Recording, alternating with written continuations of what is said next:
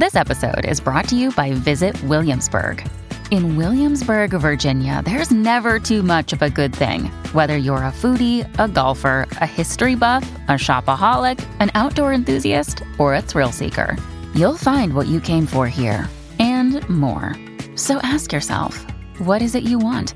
Discover Williamsburg and plan your trip at visitwilliamsburg.com. When you need mealtime inspiration, it's worth shopping Kroger, where you'll find over 30,000 mouth-watering choices that excite your inner foodie. And no matter what tasty choice you make, you'll enjoy our everyday low prices, plus extra ways to save, like digital coupons worth over $600 each week. You can also save up to $1 off per gallon at the pump with fuel points. More savings and more inspiring flavors make shopping Kroger worth it every time. Kroger, fresh for everyone. Fuel restrictions apply. Hey there everybody, and welcome to this video on 25 ways to prevent anxiety and depression relapses. I'm your host, Dr. Dawn-Elise Snipes. Now, it's important to recognize if you've got generalized anxiety disorder or major depressive disorder, it may not be possible to totally prevent every single relapse, but there are a lot of things that you can do to, quote, strengthen your brain. So let's take a look at what happens and why that is. Let's start out talking about the aftermath. When people are under a lot of anxiety or stress for a long time or experience trauma, it causes ongoing activation of the stress response, that good old HPA axis. When that happens, this actually causes a strengthening of the anxiety autopilot, the default mode network, or your autopilot, and your amygdala, which is where you do a lot of fear and threat processing. They actually become more strongly connected the longer the anxiety goes on, or the more intense the anxiety. Additionally, it weakens the relaxation response, or the vagal response. Your vagus nerve, 80% of the vagus nerve's function is to trigger the rest and digest, or the relaxation response. But when the default mode network, when the autopilot and the amygdala start communicating and really enhance their connections, sometimes the vagus nerve is just not able to do what it needs to do. It's like, hey guys, hello, we can relax, hello, and they're not paying attention. When people are under chronic stress, it also literally alters the structure of the brain.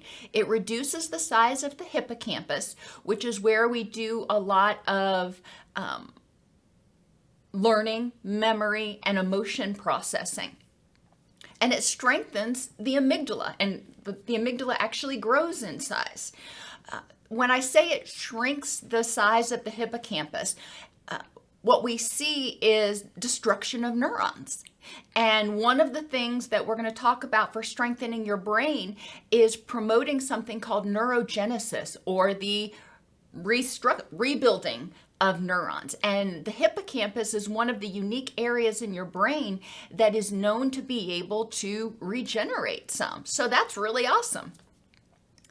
But not only do we see a strengthening of the anxiety autopilot, a weakening of the relaxation response, or your body's ability to actually trigger the relaxation response, alteration in the structures of the brain, but we also see alterations in hormone levels, your stress hormones, your thyroid hormones, and your gonadal hormones, your testosterone, estrogen, oxytocin, progesterone, the list goes on.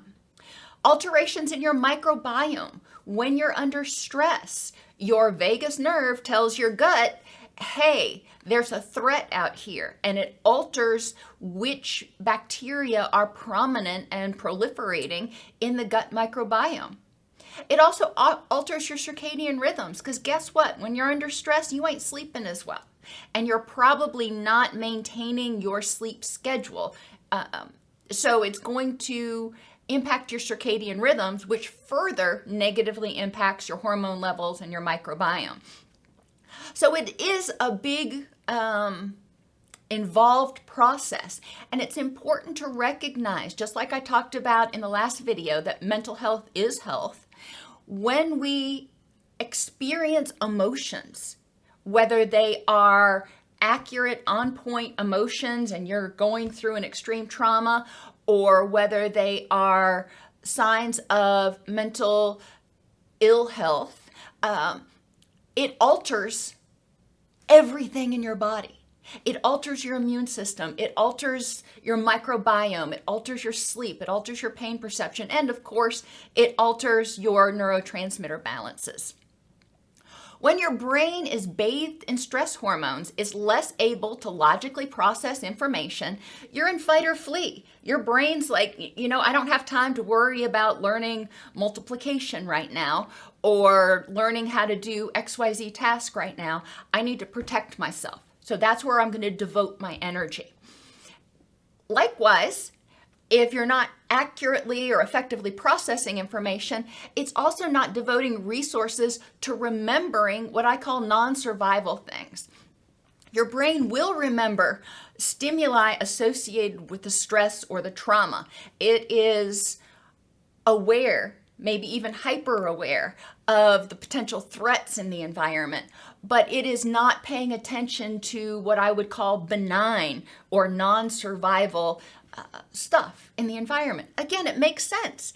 If you are anxious, if you are under stress, then it's a whole lot more important to be aware of those threats so you can protect yourself if you're actually in a threatening situation. All of this leads to poor short-term memory, difficulty accessing long-term memories. There's this memory that you have, you're trying to access a name of a song, a actor in a movie, whatever it is, and it's like right on the tip of your tongue, and it drives you bananas because you can't remember it, you can't access it. You may have brain fog. If you're not sleeping well, you're not clearing out that adenosine, when there's cortisol and adrenaline and glutamate just bathing your brain cells, it's going to contribute to brain fog. You're going to be focused on fight or flee, not higher order thinking. You're going to potentially have a shorter attention span for non-survival related stuff, which all of this ultimately increases distress. And you may be saying, well, okay, so that happens when I'm in an anxiety moment. Well, yes and no. If you have persistent anxiety, persistent stress, persistent fear because of trauma, then your brain starts operating on that anxiety-based autopilot. And it'll be a while. It's going to take time and effort to help it recover to what I call the non-anxious state. And the best analogy I can make is a hiking path. If you've ever gone hiking, you know that paths that don't get used very much start to get much more narrow and overgrown and really difficult to navigate. The paths that people take all the time are wide open and they're really clear of debris and they're easy to navigate. Well, when you were in your anxiety, stress, trauma framework, when you were in that anxiety autopilot, the paths that were being maintained were the anxiety and the stress paths, the fear paths.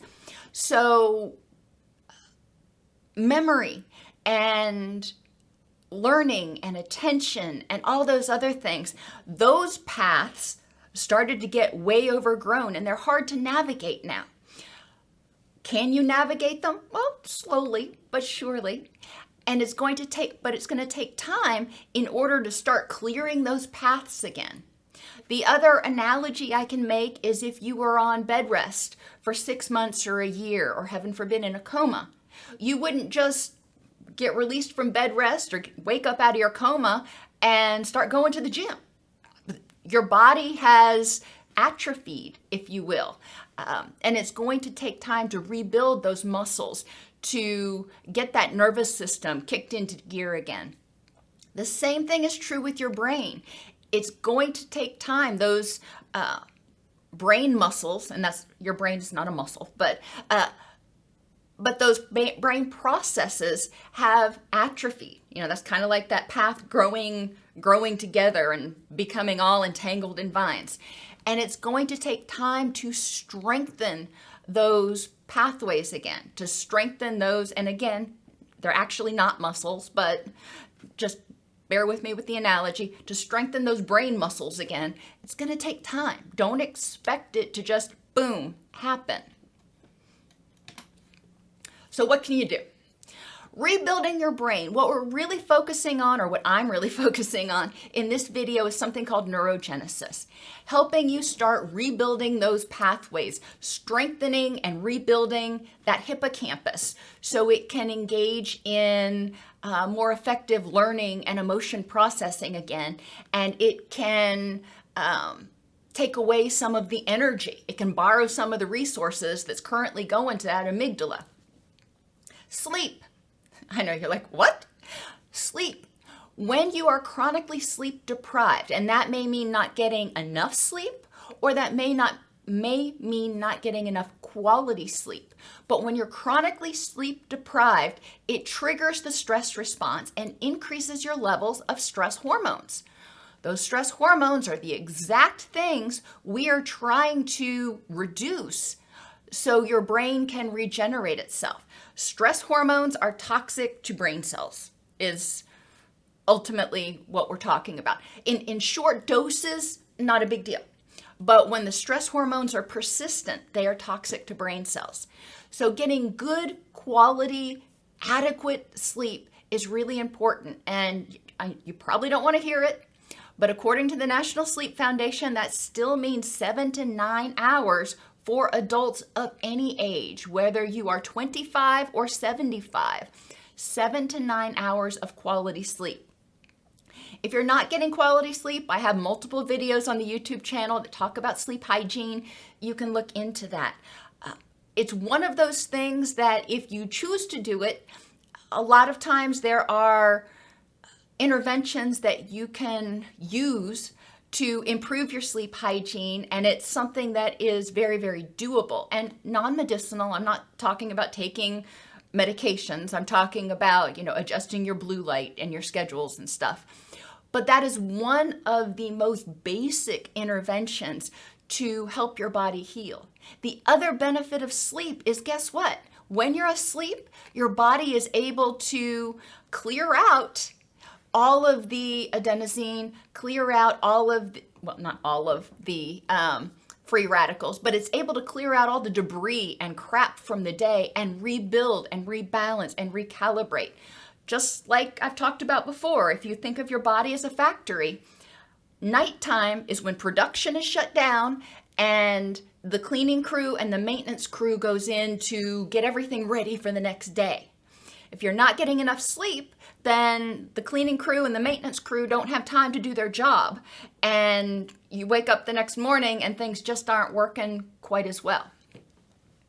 Nutrition is another thing. What you eat is used as the building blocks to make tissues, to make neurotransmitters, to make hormones, etc.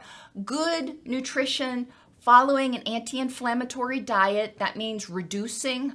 I'm not foolhardy enough to think that most people are going to completely cut out, but reducing highly processed carbohydrates like your white breads, your white flour, your white sugar, those sorts of things, as well as red meat, minimizing that, and processed meat, anything with nitrites or nitrates in it.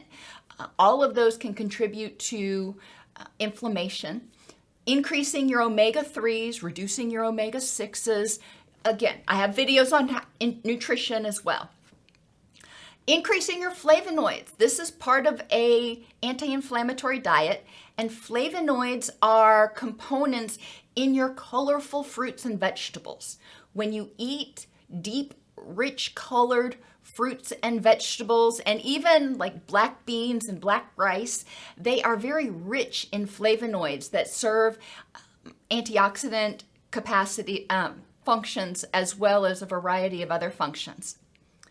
There was another article that I read, and I am going to put it out here. I am not recommending taking melatonin. You need to check that with your doctor because it can interact with other medications, and I'm not a medical doctor, so I'm not going to prescribe that. However, Melatonin has been shown in some studies to promote neurogenesis. So it might be something that is helpful for you, especially if you're having difficulty sleeping, to talk with your doctor about, is this something I can take and would it help me? Remember, melatonin is made by breaking down serotonin. So if your serotonin levels have been low, then your melatonin levels have also probably been low. So as your serotonin goes up, your melatonin, your body's ability to make melatonin goes up. Oxygenation is another thing that helps with neurogenesis. Your body needs oxygen to perform all of the chemical reactions, or a lot of the chemical reactions that it performs. Oxygenation and exercise, I'll talk about both of those at the same time, help bring nutrients to your brain, help bring oxygen to your brain, and help your brain be healthier. Just like you don't do very well if you're not breathing, your brain doesn't do very well if it's not getting oxygen. Oxygenation can be as easy as a couple of times a day doing the 4 square breathing that we've talked about. Inhale for 4, hold for 4, exhale for 4, hold for 4. Do that 3 or 4 times. You can do that every time you get to a stoplight. Do it once. And you will find that you're increasing your oxygenation. As oxygenation goes up, your energy levels also may go up, and your mental clarity may also improve a little bit. Relaxation is another important tool for neurogenesis. Not only do we want to not only do we want to decrease stress chemicals, but we want to increase relaxation chemicals. This will help get those stress chemicals out of your brain and promote relaxation in your body, which will reduce the production of free radicals. It can reduce inflammation, and again, it can contribute to creating an environment that is pro-neurogenic. That's my new word for the day. I just made that one up. And exercise is also helpful. Not only does exercise increase oxygenation, but it increases circulation. So that good oxygenated blood is just flowing through your veins and getting up to your brain where it needs to be. Affective interventions, that means emotional. Awe. And I know I've done videos on awe and wonder before, and they haven't done really well because I think a lot of people think, well, that's kind of a weird concept. Well, it is. However, there is a lot of research on it. When we see things that are awe-inspiring, breathtaking, it actually promotes curiosity. It promotes the release of dopamine. It promotes the release of positive chemicals within your brain. Endorphins are also released when we are awestruck, whether it's a beautiful rainbow or a bunny rabbit. And when we talk about awe, some people think it has to be something majestic like the Grand Canyon. And I like to think about it as pretty much anything that either takes my breath away or makes me go, aw, like the bunny rabbit. And yes, we're back to the cottontails. The rabbits that we have in our yard, or the owl that was sitting on my roof last night. Those awe moments can make us feel a little bit more humble, make us get outside of our own head because we're focused on something that is inspiring in some way. That promotes positive brain chemicals, reduces stress brain chemicals. Compassion and loving kindness. Now this is kind of 2 things. Having compassion for yourself is going to be really, really important. We're going to talk about that some down when we get into the relationship place. But it is important to feel compassion towards yourself, not to judge yourself too harshly. If you start feeling anxious, you start feeling anxious. What is it telling you? Get curious about it. Instead of getting angry or frustrated or feeling guilty or defeated, okay, I feel anxious. What's going on? Let me be a scientist. But being compassionate with yourself and also recognizing that if you've been experiencing anxiety or trauma or depression, it's going to take you a little time to build up your endurance to get back to where you want to be. And being kind to yourself, not judging yourself harshly for not being 100% perfect tomorrow. That's not realistic. Be compassionate. If you start setting goals that are unrealistic, then you're going to start feeling angry at yourself and angry at the world because you're not able to accomplish it, and that's going to promote those stress chemicals. We need to go easy peasy compassion. If you have difficulty with self-compassion, think to yourself, if this was my child or my best friend, would I expect them to be, advancing as quickly as meeting these expectations? Probably not. We usually set higher expectations for ourselves. Or think to yourself, if this were a physical illness I was recovering from, maybe you were in, or injury, maybe you were in a really, and please, I hope nobody ever is, but if you were in a really bad car accident, it takes a while to recover. Would you be angry and down on yourself because the very next day you weren't able to go run a marathon? No. Well, physical health and mental health are part of the same being. So don't hold it to a different standard. Be compassionate with yourself. And that is my little nod to Mental Health Awareness Month. Loving kindness can be very, very helpful for inspiring compassion. The loving kindness meditation, and yes, there's a video on it, helps us recognize that everybody wants to feel healthy, safe, and at peace. We want to feel healthy, safe, and at peace. By starting your day or doing this right before you go into a stressful situation, imagine sending health, safety, and peace to yourself, to other people.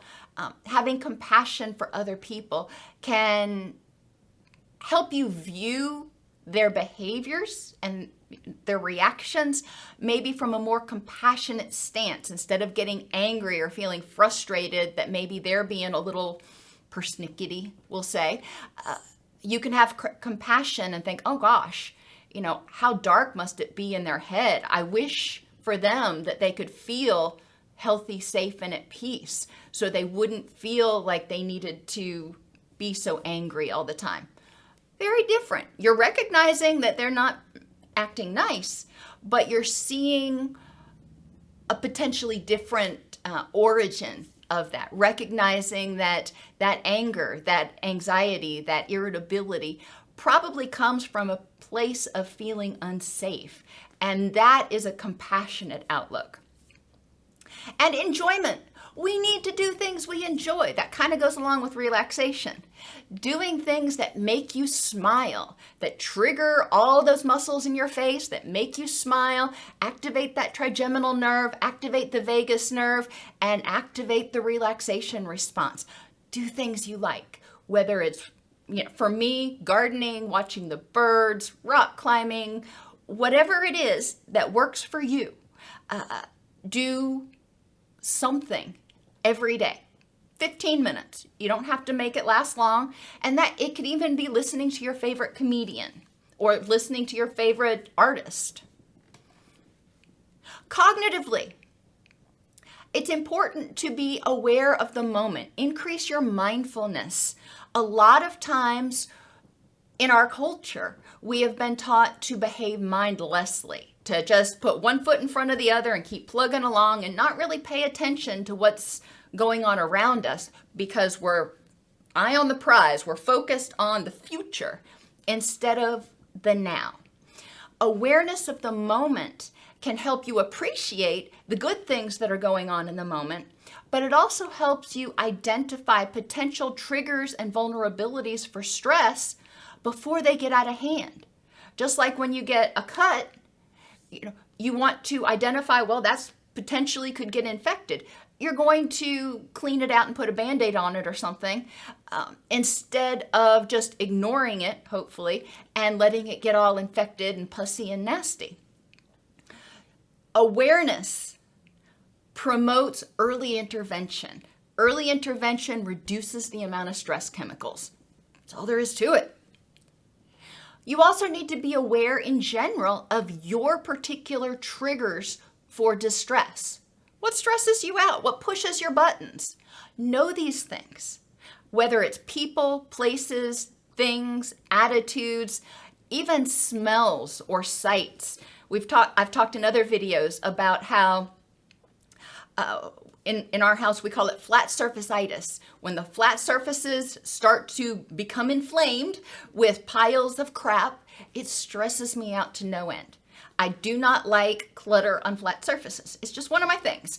I know that's one of my triggers. Now, can I always have a perfectly clean, orderly house? No. However, I recognized, and just yesterday, I walked into the kitchen and it was looking a little bit in disarray. And my first reaction was to get a little triggered and feel a little stressed out about it. And then my next reaction was, you know what? Not worth my energy. It's fine. I'll clean it up later. And got ready for work. In the past, I may have gotten really stressed out about it and then stayed there and angrily cleaned it up, which would have made me late for work and everything else. And my stress chemicals would have been up here. So being aware of your triggers, what things trigger it for you? How can you prevent those triggers when at all possible? But sometimes they're not preventable. So when they are not preventable, how can you mitigate them so they don't cause you to go into a rage or a total anxiety attack? When you experience a trigger, if spiders are a trigger for you, when you encounter a spider, how can you mitigate the impact of that spider so it doesn't trigger a full-out anxiety response? What can you do? One of my really good friends is terrified of wasps. Same sort of thing. In Tennessee, and probably everywhere, you can't get away from wasps. They're everywhere. And in Tennessee, a lot of the wasps that we have are paper wasps, and they're really docile and benign, but she's terrified of them. So, okay, when you encounter them, what can you do to mitigate that trigger? You can prevent as much as possible by keeping the wasps' nests down, but when you do encounter one, how can you address it? What can you do to keep yourself from going into a full-blown panic? Vulnerabilities. We also need to be aware of those. Vulnerabilities are conditions that make you more prone or vulnerable to a distress response or to a strong stress response. For me, when I am overtired, I am more likely to react with a strong stress response. For my husband, when his blood sugar's low, he's a lot more likely to respond with a strong stress response. So knowing your vulnerabilities is really important because, again, then you can prevent them as much as possible. But when they are occurring, when you're sleep deprived or sick or low blood sugar or in pain or whatever it is, you can say, all right, I know that I'm going to be more prone to being irritable or anxious today. So what steps can I take to buffer myself against the stressors of the world? Attitude. Having an attitude of gratitude can be helpful. And I know it sounds hokey to some people, but it is important to take a moment and instead of saying, I'll be happy when, saying, I'll be happy. Looking around at what is in the moment. What are you grateful for in the moment? Every morning when I go on my way to work, I'm recognized that I'm grateful for the birds and the bees and the flowers and the trees. And yes, I know it rhymes. It's just one of those things I do. It's like singing Goober Peas. But I go through a list of things that I'm grateful for, and that's how I start my day. Having an attitude of hardiness is also important because we can be grateful, but most of the time, everything in our life is not going to be perfect. Hardiness focuses on commitment, control, and challenge. Recognizing all of the things in your life that you're committed to, sort of seeing those all as little slices of a pie, and recognizing what aspects of those things you can control, being grateful for all of the pieces of the pie that are going well, recognizing what you can do to control or improve the parts of the pie that are kind of squished, and viewing problems or squished pieces of pie as challenges instead of barriers that you can't get through. Viewing them as challenges or, dare I say, obstacles, things that you need to figure out how to get over, under, around, or through. Learn and let go. This is one of my favorite for neurogenesis. Many times when people do things that make us angry, or when we do things that we feel guilty for, we hold on to that resentment, we hold on to that guilt.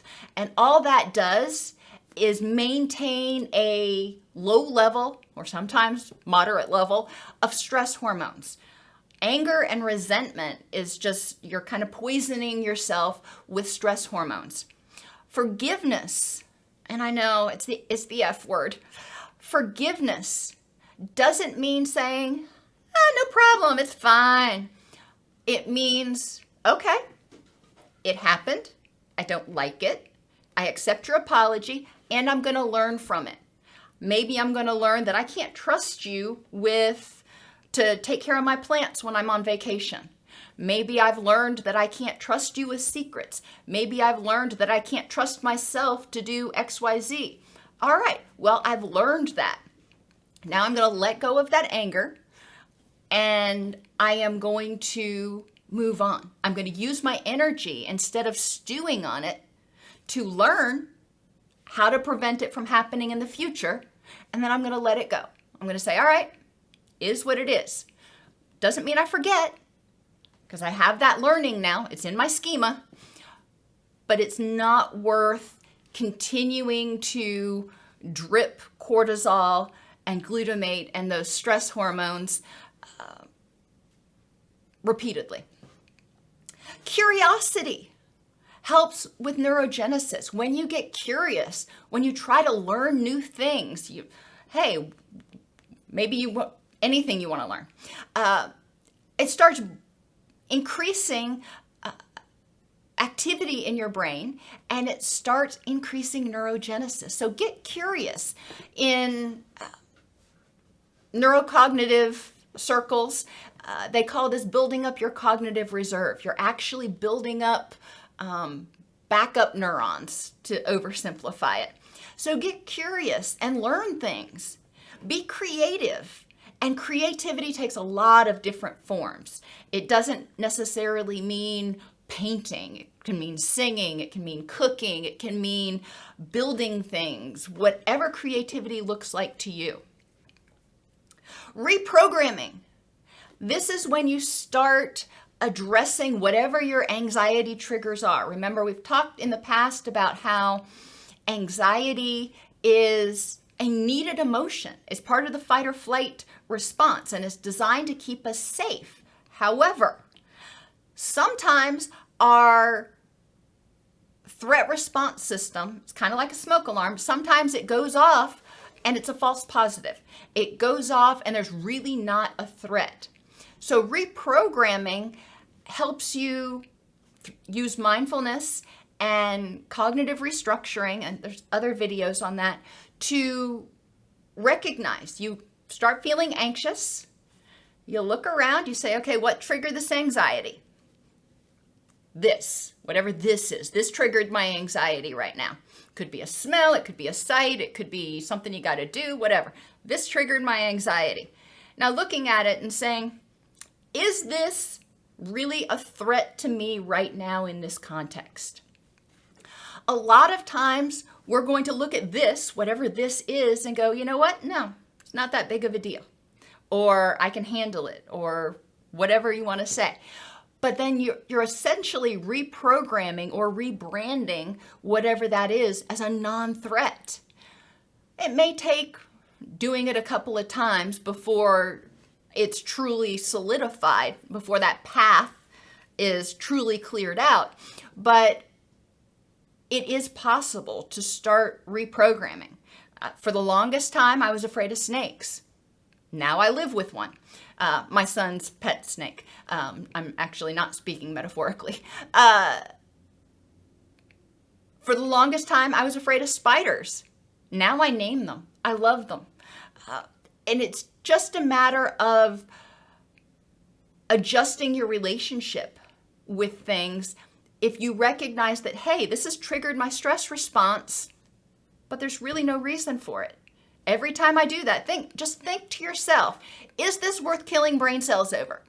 Or is the stress more threatening than the actual trigger? Scaffolding. This is really important. Scaffolding is helping yourself get stronger, helping yourself clear that path, strengthen those brain muscles.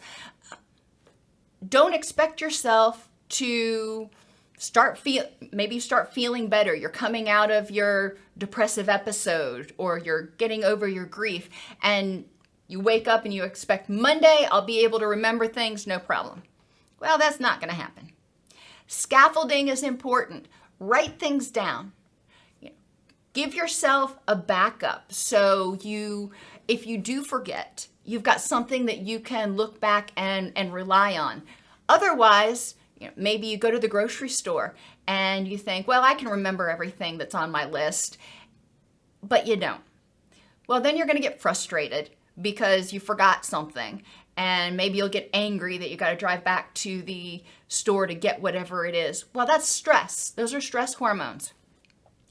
If you would use scaffolding, even if you didn't walk around with the list in your hand, if you had the list on your mobile device, then you'd have everything that you needed on that list in case you forgot. So before you checked out, you could go over that list, make sure you had everything, and then go check out. Easy as that. And memory is one of those things that's kind of quirky. When we're overtired, when we are overwhelmed, when we've been too busy, when we haven't gotten enough sleep, there's a lot of things that impair memory. There's a lot of things that impair our attention. And it's important to use scaffolding and try to gradually improve your memory, gradually improve your attention. Don't go from having, the attention span of a gnat to expecting to be able to focus for an hour and a half. Not realistic. Go from having a 3-minute attention span to trying to focus for 5 minutes. And do that for a while, maybe a whole week. And then say, okay, let me see if I can focus for 6 minutes, or then 7 minutes, and gradually increase. And I know that sounds arduous, and it can be, but it is better to set small, achievable goals and accomplish them more quickly than expected than to set big goals and fail to achieve them, because failure triggers the stress response. Environmentally, create external safety. If you don't feel safe in your environment, you're not going to be able to relax. You're going to have that HPA axis activated, and you're going to have those stress hormones in your body. Maybe not surging, but you're going to have those stress hormones present. Create safety any way you can. Feng Shui has some suggestions for ways to do it, but even without that, just look around your room, look around your house, ask yourself, what could I do so I could feel more safe, content, and relaxed in this environment? Sensory. Music, for example, is one of those things that can help with neurogenesis, because music can help us relax. It can also prompt positive feelings. It can also sometimes get us moving, so we're increasing blood flow and oxygenation if we start dancing or even tapping your foot. Essential oils And remember, essential oils, all you have to do is smell them. They can be atomized in the air. Obviously, not if you are sensitive to smells, but you don't need to apply them. You definitely don't ingest them.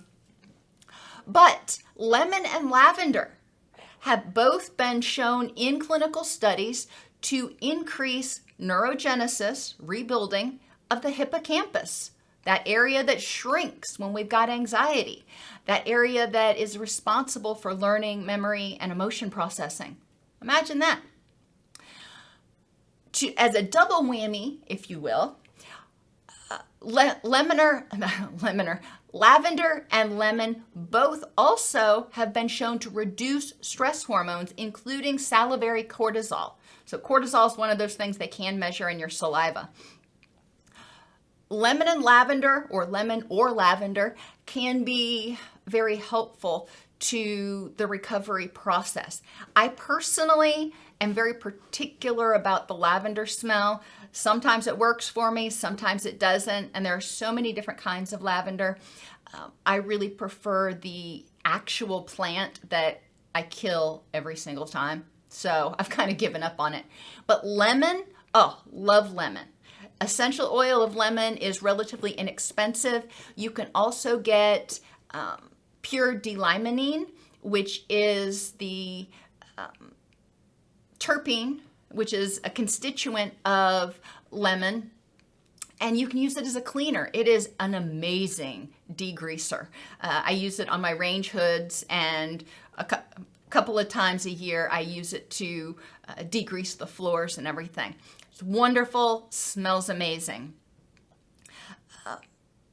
Bergamot, sandalwood, rose, clary sage, and rosemary all have also been found to reduce cortisol levels in humans.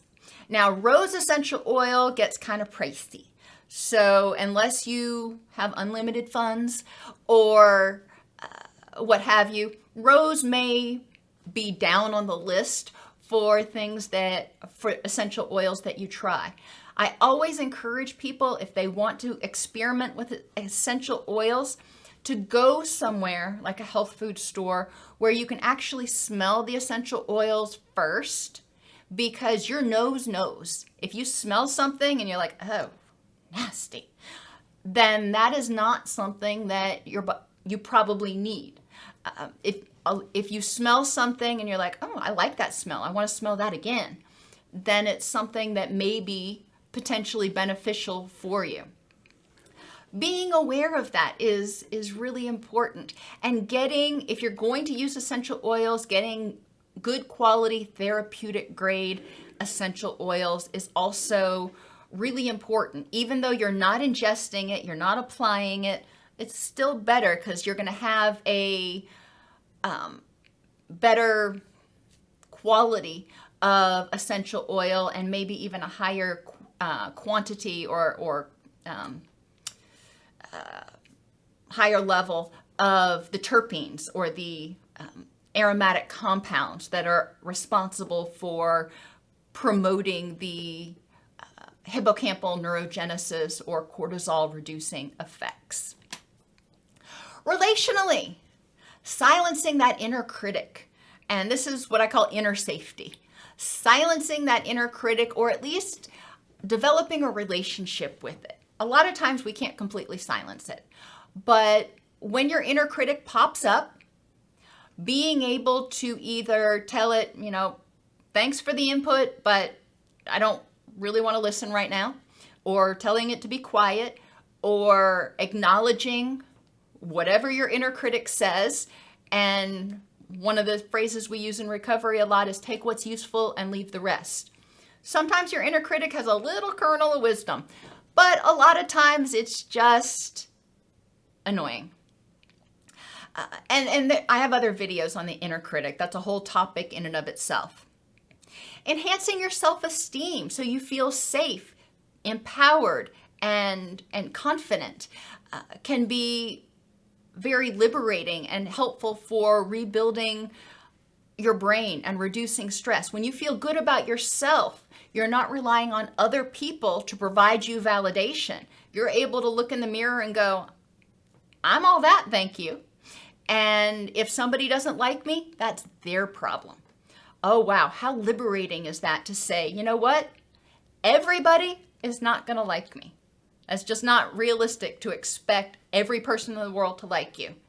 And if they don't like me, they're a loss. Oh my gosh, totally liberating. The inner child. You want to develop a relationship with your inner child. That is the little person that you kind of put in the back of your brain, all the memories from your childhood that may or may not come out. Sometimes some people have a very happy inner child and it comes out even when they're adults, and they can act silly and goofy and creative and enjoy it. My son's first preschool teacher was at one with her inner child, and she was an amazing preschool teacher. She was amazing with the kids. But she was very connected with her inner child, it seemed. Sometimes our inner child is wounded or frightened because of traumas that it experienced. Sometimes when you feel anxious, you may not recognize, it's like, well, what's triggering this right now? There's nothing going on. It could be a memory from your past, a childhood memory that's being triggered. Reminding yourself that you are the adult now, you are safe, you are empowered, can be, again, very liberating, because then that part of your brain that is, I don't exactly know where you store it, but back here, those childhood memories that are strongly connected to the amygdala are able to be reorganized as, okay, this sucks, it was awful, however, I'm safe now, as opposed to this sucks, it's awful, and every time I experience it, I'm going to be in danger. Now you can recognize that you're safe, and you can refile those memories, so to speak. And finally, supportive relationships. I know. After you've been anxious for a while, when you're recovering from anxiety or depression, sometimes relationships can seem completely overwhelming. And sometimes people can seem completely overwhelming because they're so concerned about how you're doing. It's like, just let me breathe, please. And it's important to be able to set and maintain healthy boundaries, for certain.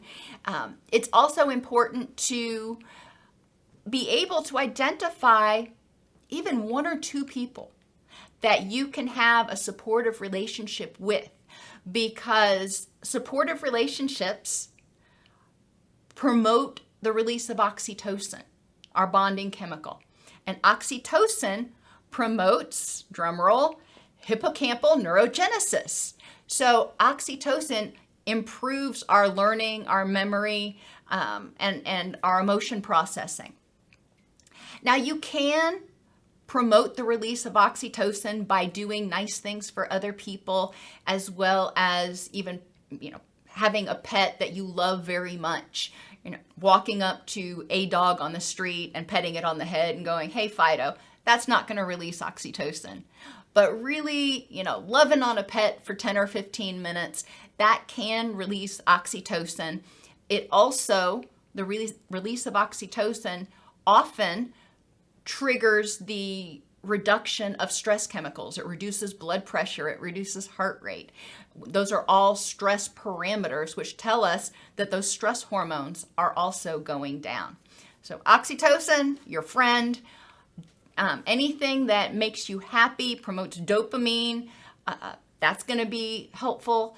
And anything that promotes relaxation is also going to be helpful at creating an environment in which your brain can rebuild itself, and then providing your brain the tools it needs, or the stuff it needs to rebuild itself. Anxiety and depression, like viruses or other illnesses, impact your sleep, your microbiome, energy, endurance, and your ability to focus on non-survival activities. If you'd been bedridden for 6 months, you wouldn't expect to be right back at it when your illness was gone. You know it would take time for your body to recover. That's why after 6 months in bed, you probably go to physical therapy. Well, that's the same thing we're talking about here. You need to allow your body to rebalance and get stronger.